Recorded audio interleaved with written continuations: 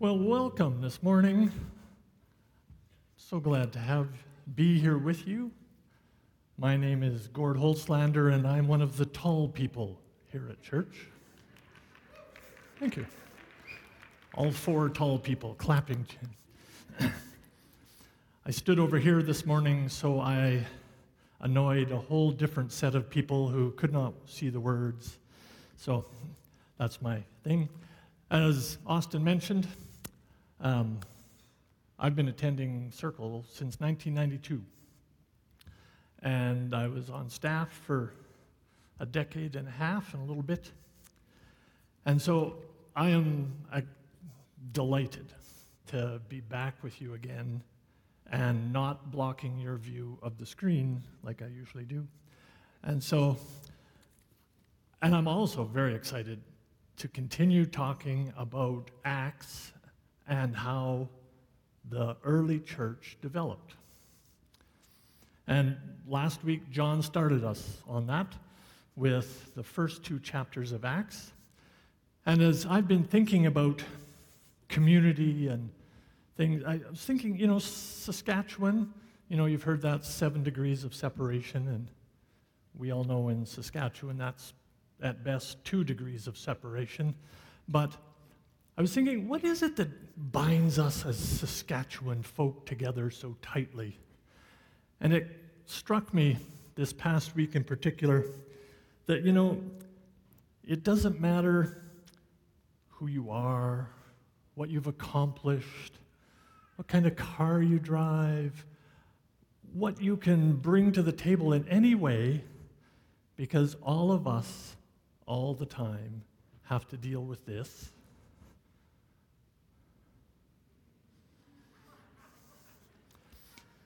And so I am praying that we are through third winter and now moving into construction season.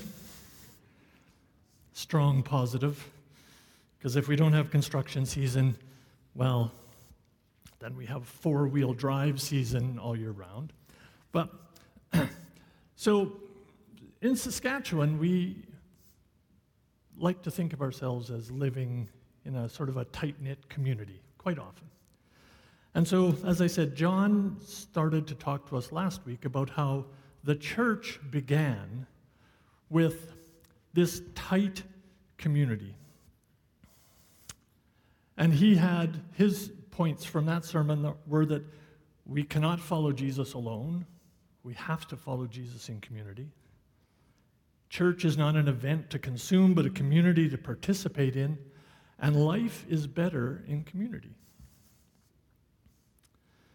And sadly, he had to point out that we have changed church from a community of people, and we tend to think of it as church an event 1 hour out of the 168 hours in a week. He reminded us that the church spreads through people, not a building, even as grand and marvelous a building as ours. And he reminded us that we cannot thrive in the way of Jesus without community. The only way we can mature effectively is to be around people that are not the same as us. And unfortunately, evangelical churches in particular have tended to create conditions for community. If you don't look like me, act like me, vote like me, dress like me, then I don't like you, and you have to leave. And that is hard on community. Now, Jesus modeled this community of not like people, and he gathered together his disciples, and they were not very much like each other. I mean, you had radical overthrow the government people on one end, and you had work with the government and be tax collectors on the other end. And in the middle, you had a variety of other folk, fishermen and the like. And then Jesus said to them, In John 13:34 and 35, he said, "A new commandment I give you, love one another. As I have loved you, so you also must love one another. By this, everyone will know that you are my disciples, if you love one another." Jesus knew that the process of creating a rich, full, vibrant community is just way too hard if there isn't love at the core. And love is the core of community. Love is the core of community. And we can have groups that meet together regularly who are not community. We can have churches that meet regularly that are not community. Love is at the core of community, and we read about love in 1 Corinthians 13:4-7. Love is patient, love is kind, does not envy, does not boast, it's not proud, it's not rude, it's not self-seeking, it's not easily angered, it keeps no record of wrongs, doesn't delight in evil, but rejoices with the truth. It always protects, always trusts, always hopes, always perseveres. Who doesn't want to be around people like that? Then the obvious question is, if there's people like that, why would they want to be around people like me, who is not like that? And that is community. So, in those first 2 chapters of Acts, Jesus, in the end of Luke. Now, Luke wrote both the Gospel of Luke and the book of Acts. Those are all in the New Testament, sort of the second half of the Bible. And so in Luke recounts the account of Jesus and his ministry. And then in Acts, he carries on that story in the days after the resurrection, and then how the church develops and grows. And so, as I said, John took us through the first 2 chapters of Acts last week, and now I want us to go into chapter 3. So in chapter 3, we see Peter and John, 2 of Jesus' disciples, and they are going up to the temple to pray. And in the Jewish tradition, 9 in the morning, noon, and 3 in the afternoon were considered particularly good times to pray, and so lots of people would go at those times. And the followers of Jesus carried on that tradition. And so Peter and John went to the temple to pray. And as they were walking into the temple, they were going through the gate called Beautiful. I'm not sure if it was beautiful or just the name of the gate, but they went through the gate called Beautiful. And at that gate, there was a man sitting. That man had been lame from birth. He had never walked. He was 40 years old, never walked. He'd been unable to work his whole life in any way other than by having people take him to the gate of the temple so that he could beg and keep body and soul together. So he's at the gate. Peter and John are walking in. This man is always at the gate. This is his place. And as they walked in, they looked at him. And I don't know if they did the nudge or the Holy Spirit did the nudge, but they looked at this man. And then, I must admit, I always thought of what happens next as Peter being rude, brusque Peter. And he says to them, the man, "Look at us." Okay, you could just throw some coins in the hat, you don't have to make it into a thing. But he says, "Look at us." And the man does, because when somebody shouts at you when you're begging, you assume they're going to give you money. Now, as I said, I've always thought of that as Peter being rude. This week, as I was thinking about this some more, crossed my mind that if you are walking downtown and there's people begging, some of them are aggressive and in your face, that is definitely true. But a lot of them just have a hat or a cup and they're sitting there, head down. They're not making eye contact.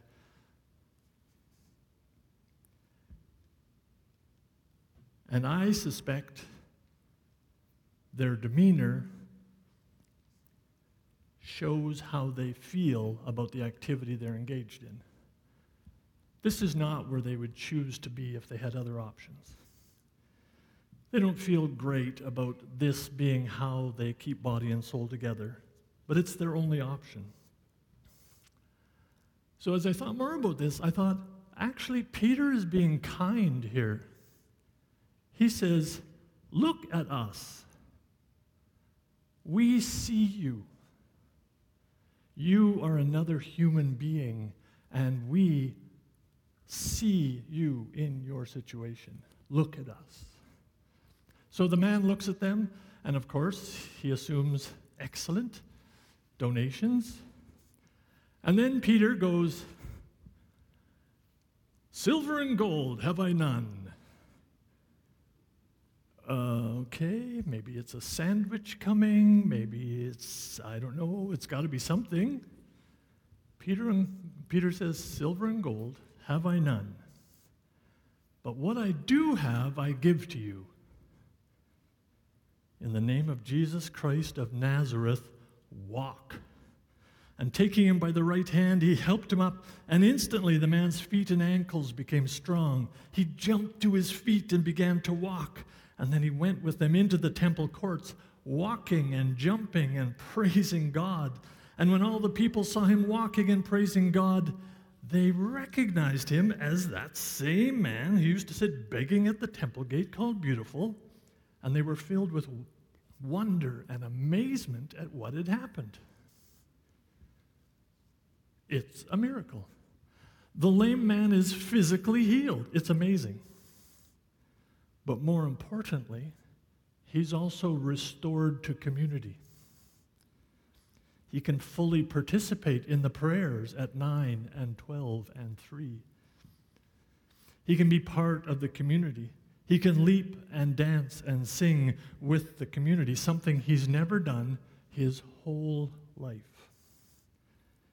And all because Peter said, I don't have money, but what I do have, I give to you. But what I do have, I give to you. Now I can already hear some of you, the wheels grinding, going, oh, great, super. I am released to use my power of doing miracles in the community. Thank you for releasing me. And I get that. I am not good at miracles. I am often not very good at mundane, let alone miracles. But let's carry on in the Bible account of what caused the growth of the church. So, most of us, I include myself in this sort of standard human condition of believing that the life I live is kind of how everyone lives their life. And then I add in how my folks lived their lives and maybe even how my grandparents lived their lives. And we assume sort of more or less everyone's kind of like us. And now, the problem is, of course, if I said, well, that isn't true, you get further back and life was very different. And of course, people, you would all agree, well, of course, the Middle Ages and all that jazz, well, life is way better now, except the days that it's not, and, you'd have that conversation. However, if we're not careful, we can apply our current understanding of how life is without taking too much care, and we will apply what we think of as normal to historical times. And particularly, we are often quite unaware of how much the principles of Jesus' way and the Bible have infiltrated and are woven through the Western culture that we think as the norm.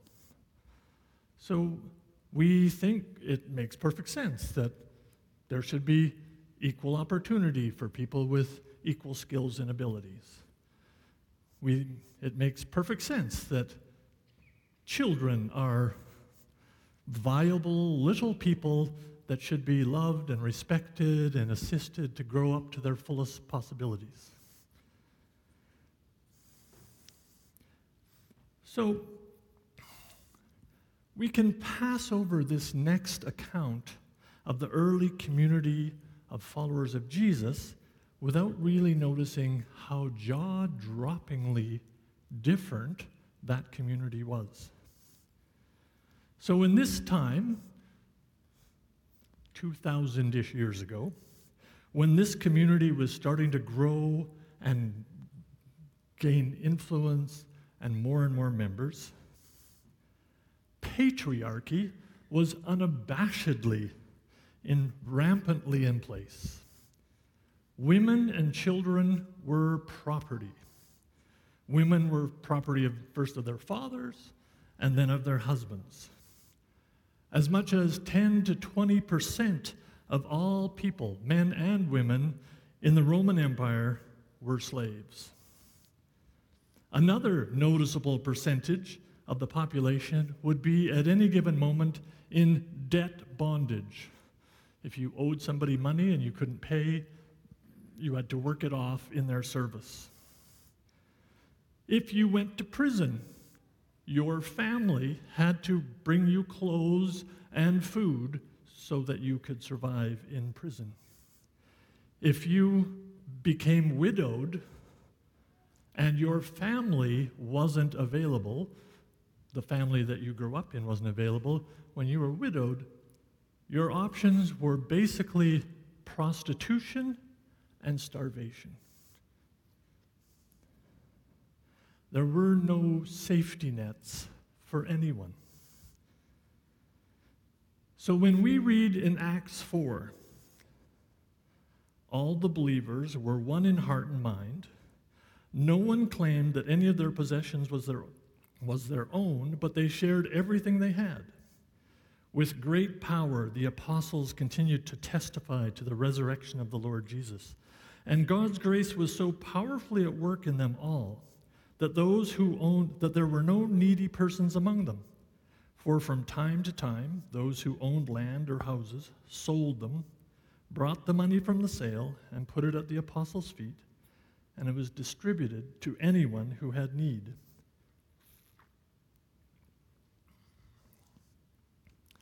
Now let's jump back for a moment to our current day, our present time. And once again, we're in the downtown, and we meet that person on the sidewalk who asks the question, hey, you got some money for food or for the bus or just for money? And we hesitate. We hesitate. Now, if I were to ask you, why do you hesitate? I think one of the top 2 or 3 reasons would be, well, I'm a little sketchy about what you're actually going to do with this money. I'm afraid you're going to use it for drugs.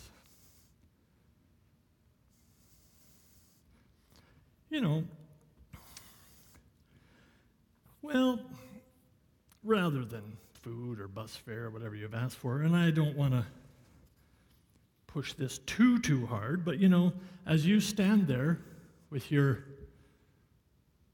caffeine delivery device in hand,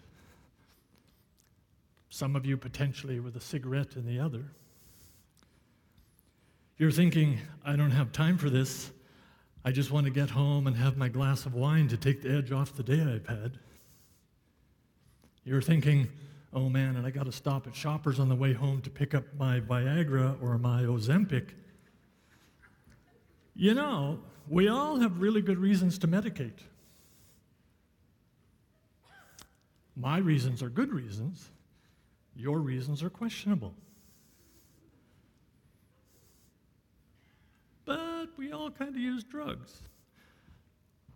But we've decided that on the street, right? So, we don't know their situation. We don't know what they're likely to do next. But in community, that all changes. In community, we do know people's situation, what they need, what is likely the best help we can provide. So you had people in the community who said, okay, I'm not one of the apostles, I can't do miracles, but what I do have, I give to you. But what I do have, I give to you. So everyone can be part of community. And at this point, like me, you're probably thinking, that must have been quite the community to be part of. You know, everything's going good, there's miracles to be had, there's money for the needs, it's just awesome. And then we come to Acts 6. So in those days, when the number of disciples was increasing, the Hellenistic Jews among them complained against the Hebraic Jews because their widows were being overlooked in the daily distribution of food.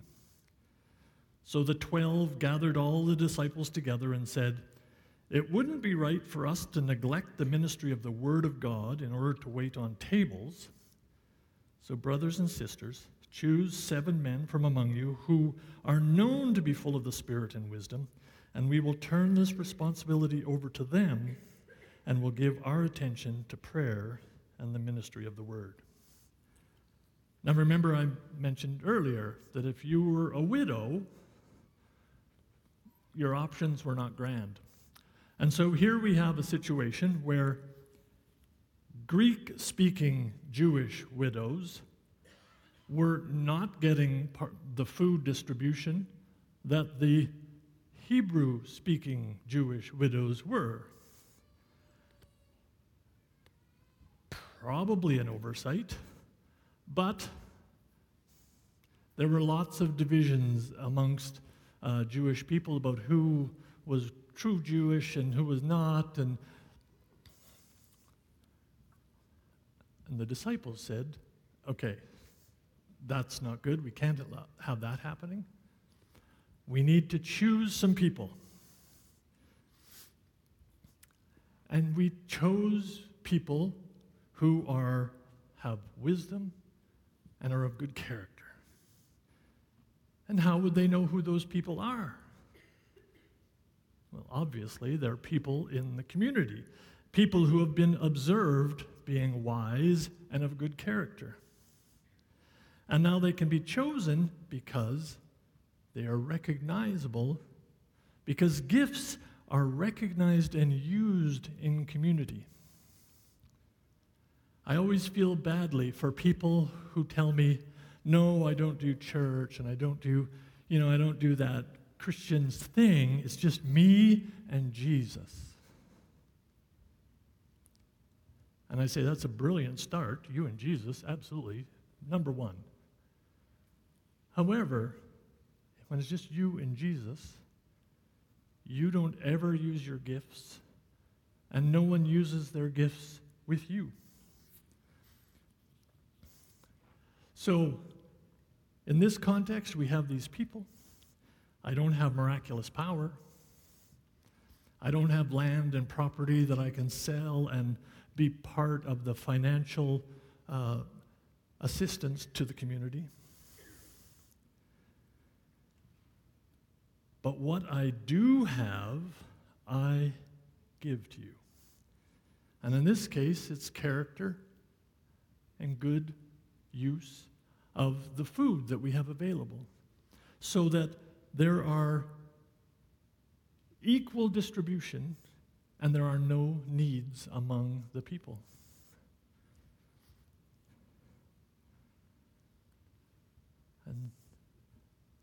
life is good.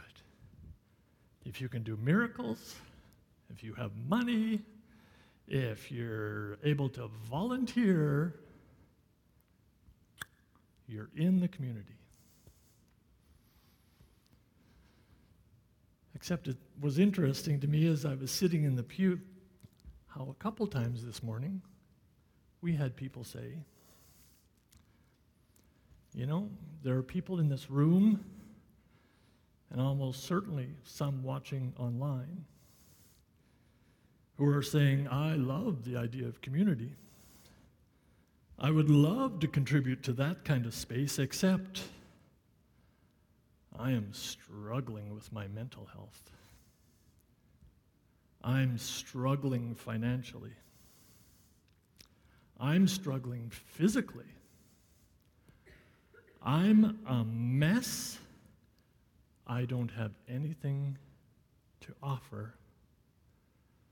So I don't want to be a burden or a bother. It's better for everyone if I just stay away. And of course, the ultimate end of this, it's better for everyone if I just stay away, is taking of one's life, because if I wasn't here, it would be better for everyone. We have people in our community thinking that in their head, and I want to say to you out loud, that is a lie. That is a lie. Yes, that is a lie. On the purely practical level, there are people in this community whose gifts are not actualized unless you are here for them to use their gifts on. Just at the practical, hey, we want to have all this stuff happening. That's one point. The bigger reality, however, is you do have something to offer the community no matter the state that you feel you are in. The reality is that at any given moment, anyone in the community can be a hot mess. You know, last week you were fine. This week, your mental health just went south, and you're a mess. You have nothing to offer. But Jesus said, you will know you are my disciples by how you love one another.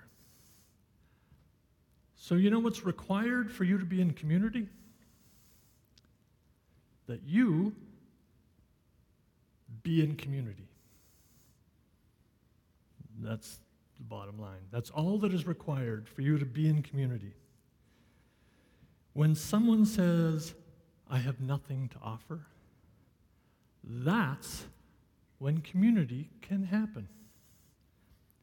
And it's true, some of you may say, well, I'm not a trained counselor, I can't help with mental health.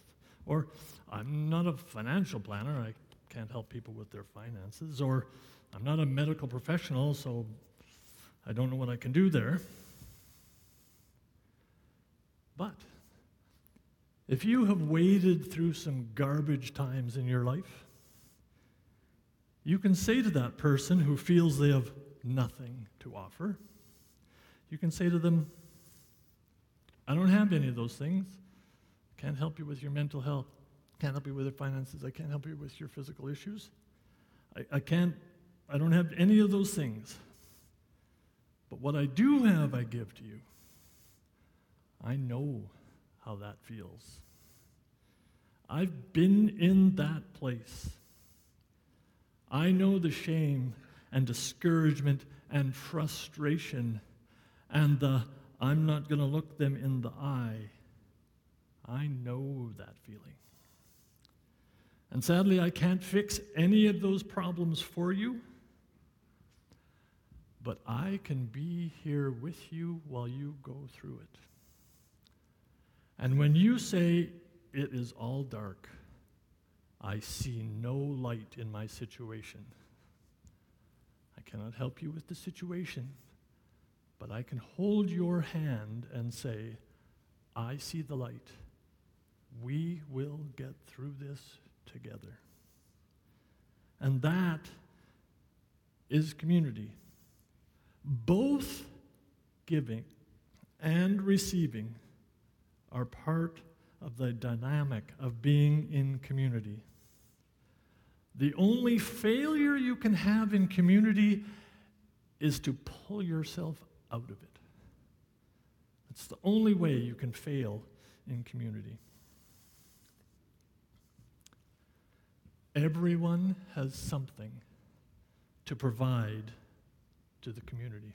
Everyone has something to provide to the community. And you might say, well, I don't have. But the next part is key. But what I do have, I give to you. From a miracle to sitting in silence beside someone in misery. Both of those things are critical and a gift to community. The whole spectrum in between is a gift to community.